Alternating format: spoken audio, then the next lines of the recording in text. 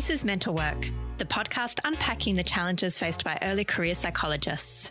And I'm your host, Dr. Bronwyn Milkins.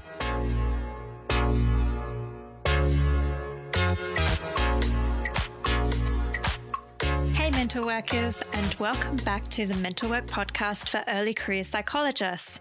Today, I'm very excited as always because I have a guest who is going to share very exciting and awesome things with you. Today, we are going to be talking about working with culturally and linguistically diverse clients. Did you know that 30% of people in Australia have a parent born overseas or were born overseas themselves? So it is absolutely imperative and essential that we know how to work with these culturally and linguistic people because we're going to encounter them in our practice. Also, they're just humans who are also worthy of our respect and understanding.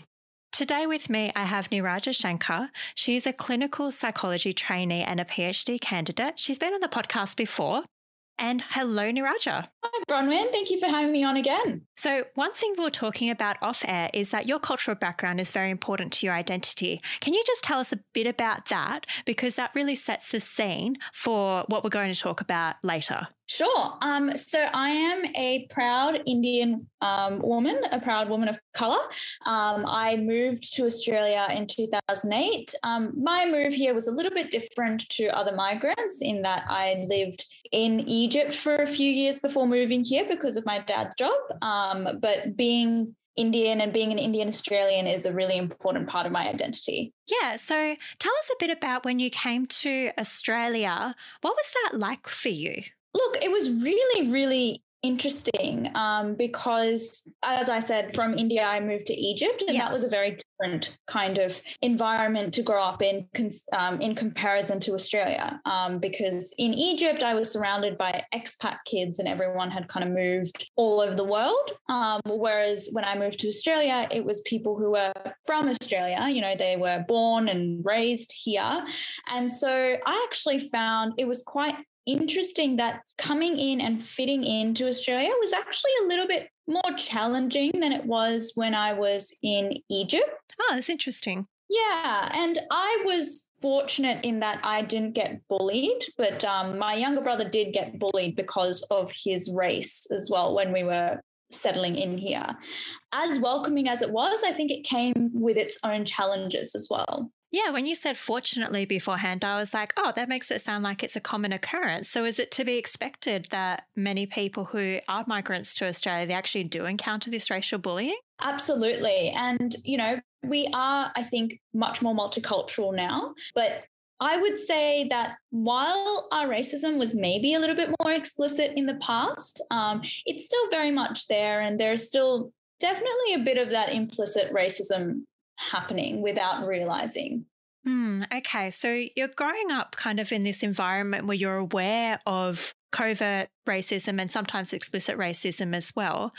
I can't imagine what that is like for a young woman growing up. I mean, I think I very quickly realized my differences, and I don't know whether it was a function of that or something else, but most of my friends growing up in high school were actually of migrant backgrounds themselves. Some of them were born in Australia, but their parents were born overseas. But I would say the vast majority of my close high school friends were all migrants themselves, first or second generation. Yeah, I don't know what happened, what the function of that was, but reflecting on it now, that comes up for me. I guess I'm interested to know just a bit more about the challenges and maybe even positives of having your cultural identity growing up. I think the challenges were for sure straddling two different cultures and two different identities, which as a younger person can be really hard to do because when you're at home, your parents are trying to instill this one ethnic identity in you, you know, bringing the traditions, the customs, the culture that they knew growing up. While outside of home, you're trying to fit into this new culture, this thing that maybe your parents don't know as much about, and it's a bit of an unknown to them. So in that sense, it's quite challenging to straddle those two worlds and balance it. And something that I found growing up, and I think it was pretty common in my friendship group as well, is growing up, we were probably more rejecting our cultural identity because as children, in the media, everyone around us, you see the Australian population. So we all wanted to be like that. We all wanted to feel like we fit in, that we weren't different, that we were normal. And I say that with air quotations. But as we've grown up, something I've noticed is that a lot of us actually embrace that cultural background more. We really embrace that difference a lot more. And I don't know whether that is also a function of, as the years have gone, Australia has become a really multicultural society. So people are more aware and want to know about that cultural identity more and give you the space to really share that as well. It just strikes me as an adolescent, when I think of the development of an adolescent, I've been taught that the key psychosocial stage is for adolescents to find their identity and separate from their parents. And I guess even just now reflecting on what you shared, I'm like, oh, wow, that's such a white Western concept, because it sounds like from what you're sharing is that there are these additional dimensions for people who are culturally and linguistically diverse in, I guess, straddling these two worlds. Is that correct? Absolutely. Absolutely. And I know we're going to talk about my research a little bit further, but I'm actually doing some research around migration and parenting at the moment. And a lot of the trends are coming up that parents, instead of kind of promoting that psychological independence, they sort of promote psychological interdependence, which is, they want you to have that autonomy and that independence, which is a very, I guess, Australian kind of thing. But at the same time, they do want that connection with family and for that identity to be related to the family and the culture and that sort of thing as well. So really juggling both there. That's really fascinating. And yes, it does bring us to your research, which I'm super interested in. As therapists, we can bring all sorts of assumptions into the room. Maybe you can take us through some of those assumptions that might happen that early career therapists can bring into the room about their cold clients. Absolutely. So I think something I've personally experienced in my network is that sometimes when we sound Australian, our accent is Australian, we sound like we're from Australia, which we are. Therapists can make this assumption that the way we think about our families and our identity when it comes to our ethnicity is very similar to more Caucasian populations as well. So people in my network, from various cities who don't really have anything to do with each other, have experienced therapy where they've spoken about challenges they've had with their parents, their families, and the therapist has come back to them and said, well, why don't you just move out? And that felt quite dismissive and as if that therapist wasn't able to understand where they were coming from, because that isn't a realistic answer for people from these backgrounds, from cold communities as well. So it kind of feels minimizing in that way. But that's not to say that everyone is the same. There might be other people who that would have been an appropriate suggestion for. But I guess working with CALD communities, it just takes a little bit more time to understand how that background and that culture influences the person. I really like what you said there, that people might differ. And it's really important, I feel, to point out that people from cold backgrounds are not a homogenous kind of entity. And what we're saying here today isn't going to be like, oh, people from cold backgrounds are generally this. It's like you're all individuals. But the important thing that I heard there was that maybe as psychologists, if we're from a Caucasian background and we're in with a client from a cold background, we might not be as attuned to, I guess, providing them with things that is actually relevant to them. And we might be drawing on our own biases and assumptions that have worked for other clients, but maybe not tuning into the client in front of us. Absolutely. Yeah. And it can go in the reverse as well, where maybe we can also make assumptions where we think that the family has more of an impact or are more protective or that kind of thing, where maybe that might not be true at all. Yeah. So it can work both ways. But I think as a client as well, I think clients also walk in with their own assumptions and biases. And now I speak of an experience from when I was the therapist and I had a young person who was of a cold background who came to therapy with me. And she actually I was just a stand-in therapist for her whilst her usual therapist was on extended leave, and her usual therapist is of Caucasian background. And this example comes to mind because, this young person walks in, we have this hour-long session, and she's telling me all about her family background and how her relationship with her parents have impacted her development and her identity, and how she's kind of torn between this identity of I want to do this for myself and I'm individual, but I also want to make my parents proud and I need to do this for them as well, and how she's torn between that. And the moment that it really struck out to me was at the end of the session, she just looks at me and goes, I have never said this to my regular therapist before, but I just saw you and I thought you would understand.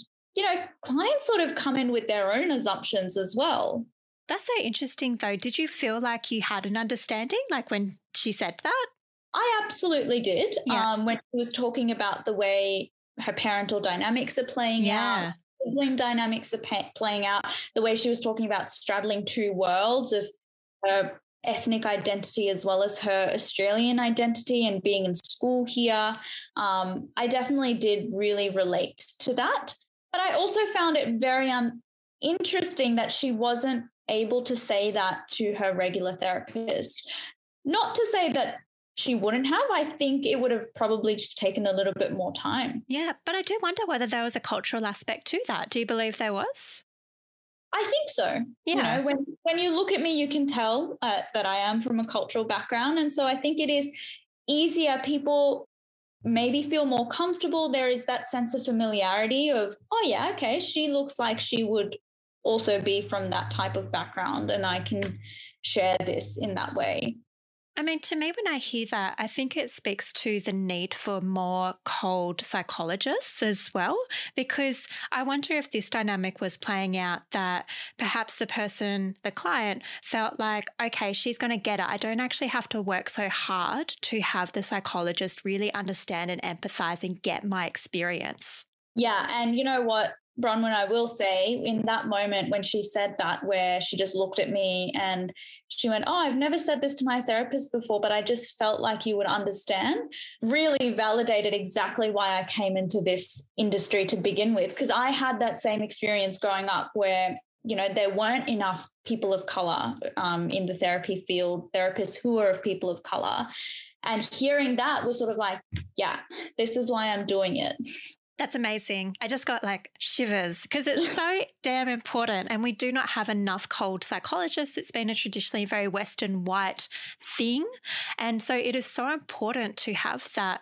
And this is a really timely example. So I think this brings us well to your research, because I wonder if you got into your research area because you were motivated to kind of come into this industry, and this is a really relevant topic. Maybe take us through what the motivations were for having this line of research. Sure. So I'm not sure whether I've given a background of what my research is. So maybe give that first. At least listeners are aware. But my PhD currently is looking at the impact of migration on parenting and how that might impact parent and child mental health. And the reason why I went into this research, when I started my master's, I hadn't started my PhD, but I was always very interested in doing my PhD. And we were kind of looking at the different research supervisors available at my university. And the one thing I was very clear about was I wanted my research to do with culture. Right. I didn't mind what it was. I didn't mind whether it was the impact of culture on PTSD or whatever that might be. But I was very particular that it had to be to do with culture or cultural factors in some way. And that was because, you read all of this research, you look at all of these therapy modalities and stuff, and you quickly realize that a lot of our research is done in the more Western countries like the US, UK, Australia being the big ones, Canada being another big one. And a lot of that is to do with Caucasian populations. Now, the thing that really spurred me further to take on this PhD was I was just doing my initial research for my current paper that I'm writing.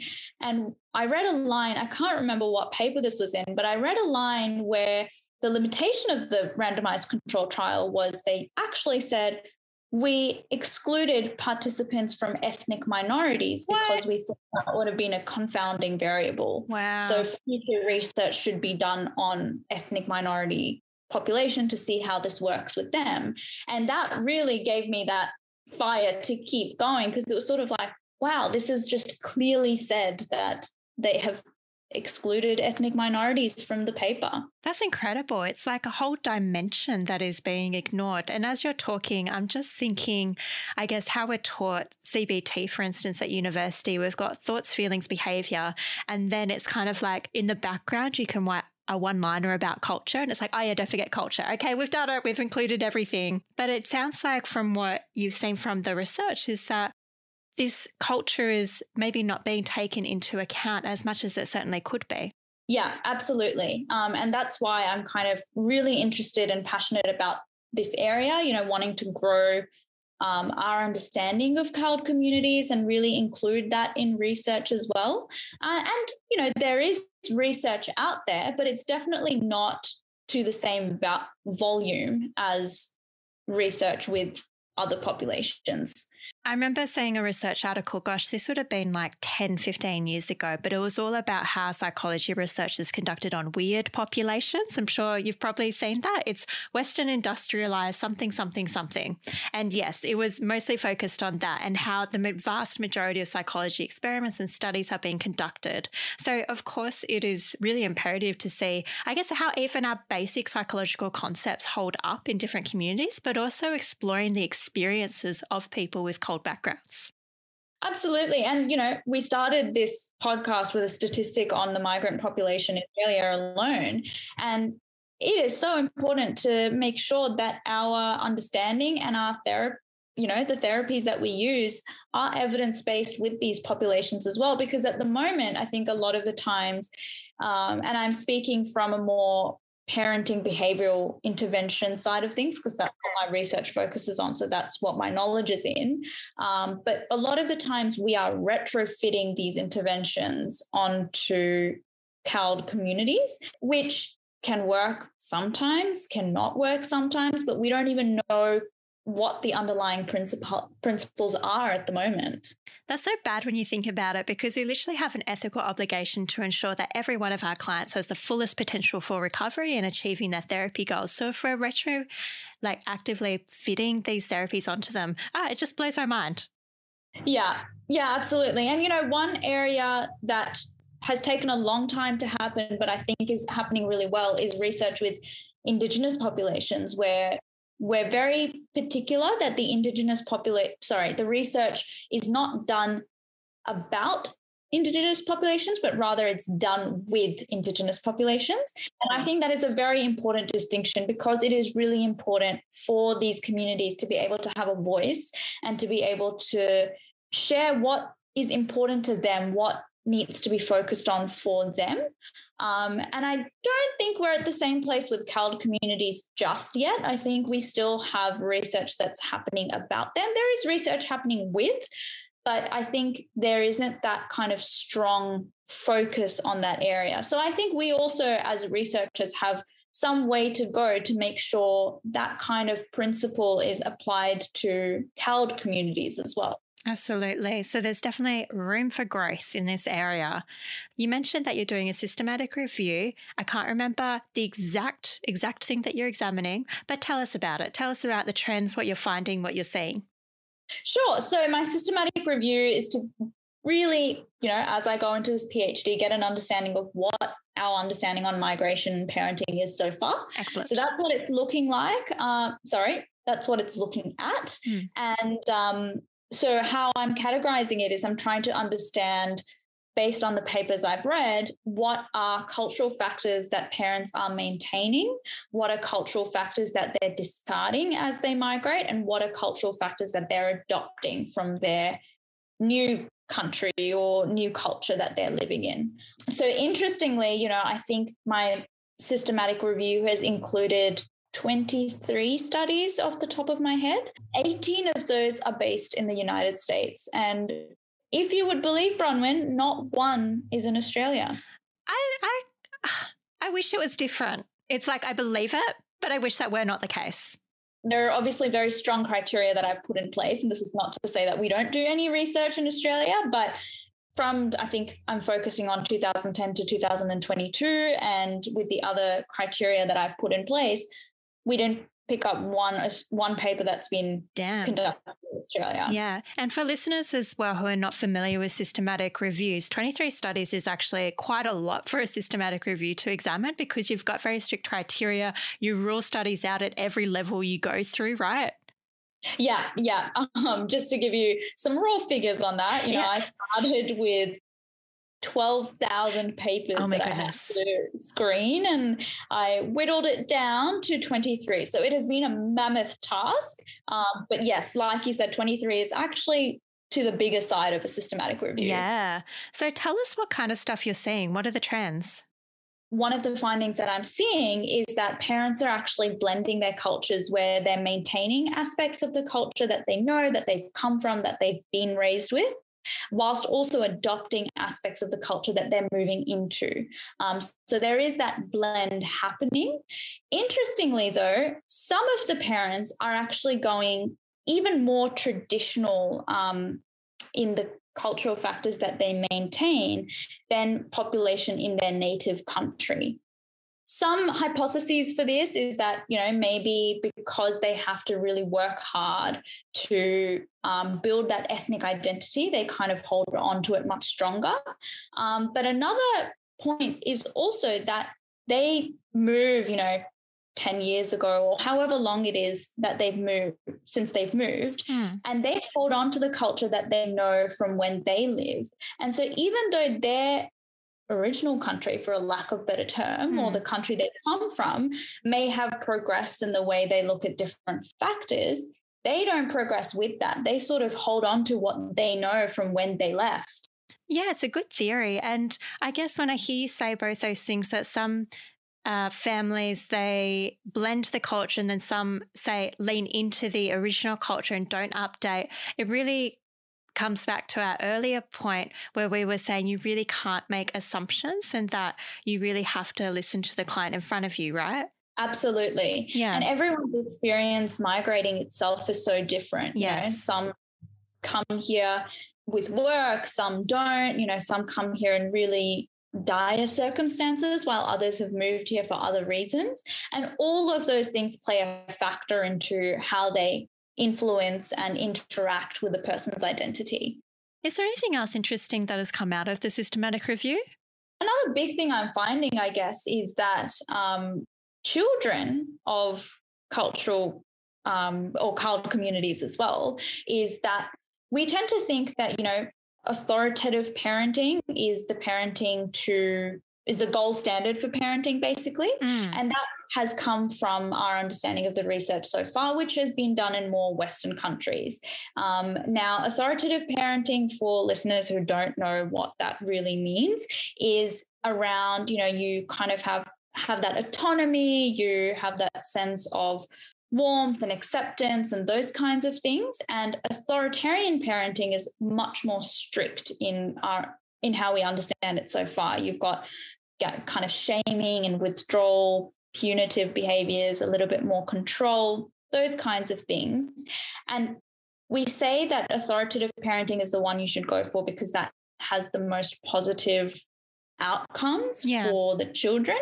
But actually, the research that I'm doing is finding that for children of colored communities, authoritarian parenting also has really positive outcomes because children of colored communities kind of see the control and the kind of respect for authority and obedience as a way that their parents are showing love and warmth.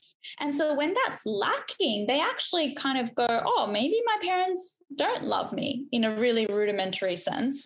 They're not exactly saying that, but we're actually finding that authoritarian parenting does work with children of colored parents. Wow, you've just blown my mind. That's amazing because it jars so much. Me being a Caucasian woman, it's like individualism is kind of drilled into the Western Caucasian culture. And so when I hear that, it's like, even me, I'm imagining a fictional scenario where I might have a client and they're sharing with me, I guess, kind of authoritarian practices that the parent is doing. And me as a therapist, I would actually be thinking, oh, this doesn't sound great. And I would categorize it automatically negatively. And that's even before exploring what it means to my client to actually have this parent in their life and what it would be if they did not have these behaviors. It could actually be positive for them. It's amazing.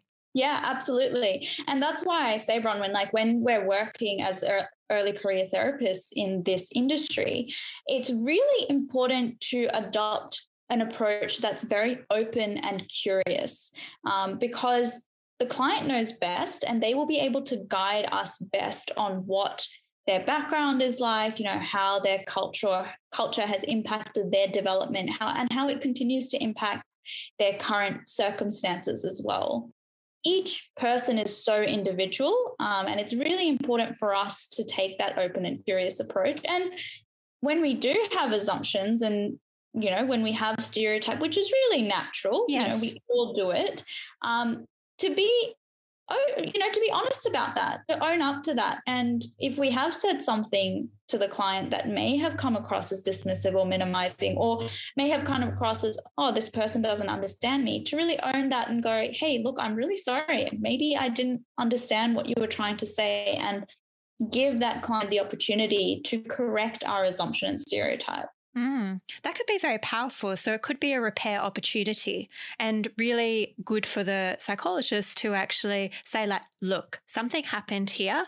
My biases got in the way of really connecting with you. I own that. So that could be really good. Yeah. Yeah. And I think there is so much power in that because it humanizes us as therapists, as people who make mistakes as well. But I think also, and, a very small example of this is a lot of children growing up who've got ethnic names have tried to kind of make their names more anglicized so it's easier for everyone else to say their name, right? And I'm just using that as a very small example to reflect how difficult it can be for someone to stand up and go, hey, you got that wrong. That's not true for me. And so by owning up to that, you're actually creating a really validating environment where you're almost giving this client the permission to go, yeah, that's wrong. Because a lot of the times, if we don't own up to that, they might not do that. They might just go, okay, yeah, that's fine. Like if that's your understanding. Yeah, and I guess we want therapy to be a different experience for our clients than the stuff that they get into their day-to-day life. So if they constantly have to anglicize their names and make it easier for other people to pronounce it, we actually want to say in therapy, look, the pronunciation of your name is important and I'm fine with working to make sure that I pronounce it correctly. And it takes a lot of effort to do that. I mean, speaking from personal experience, I made my name easier to pronounce for everyone else all through my life. And it was only just before I started my master's where I decided, no, I'm going to reclaim my name. And all these years, people would say random ways of saying my name. I would just go, yeah, that's fine. That's how it is. Whereas now I really take the opportunity to go, no, that's not how it is. And this is what my name is. And that's just a very small example of how we can sometimes make our culture smaller so it's easier for others. Yeah.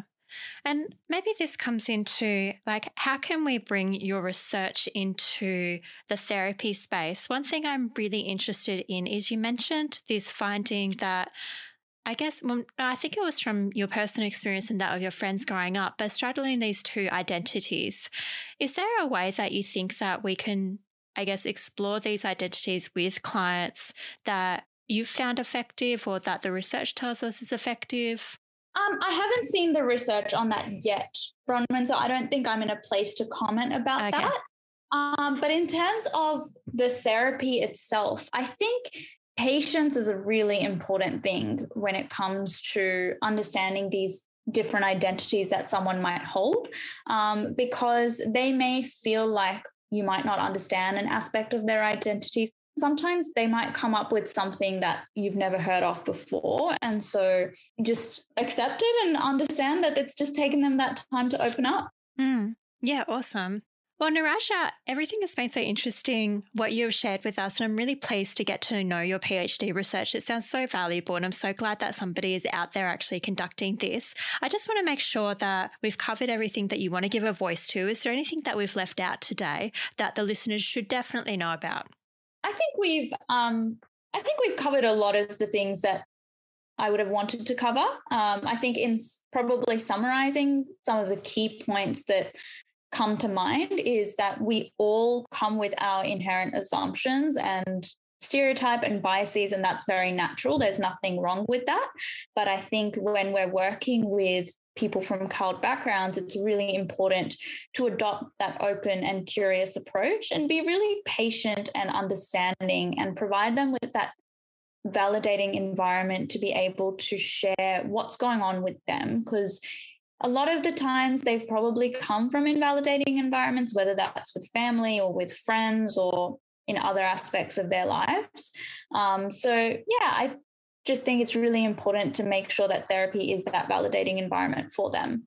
That makes so much sense. And as soon as you say that, I'm like, oh, of course it makes sense to be patient then, because if you've been invalidated persistently, you might even say to your psychologist, like, oh, no, you won't get it. Or you might not want to tell them things because you've been invalidated before. So that makes patience all the more important, so that we can show them that we are interested, we do care, and we're not going to respond to them, hopefully, the way that other people have. Absolutely. And if we do make a mistake, we're all human. Yep. We can own up to that. We repair and we take that as a learning opportunity. Absolutely. Yeah. Thank you so much, Neeraja, for joining us. It has been a pleasure to have you on about this important topic. And listeners, that's a wrap. Thank you for listening and catch you next time. Thanks for listening to Mental Work, the podcast for early career psychologists. My mission is to unpack the challenges faced by early career psychologists so they don't have to go through them alone. I need your help to get these episodes out there, and there's a bunch of really cool free things you can do to help me. Most importantly, subscribe to the podcast. That way you get the show as soon as I put it out. Also, consider telling a friend, and I would be so honoured if you'd share some of our episodes on social media. Thanks for listening. Have a good one and see you next time.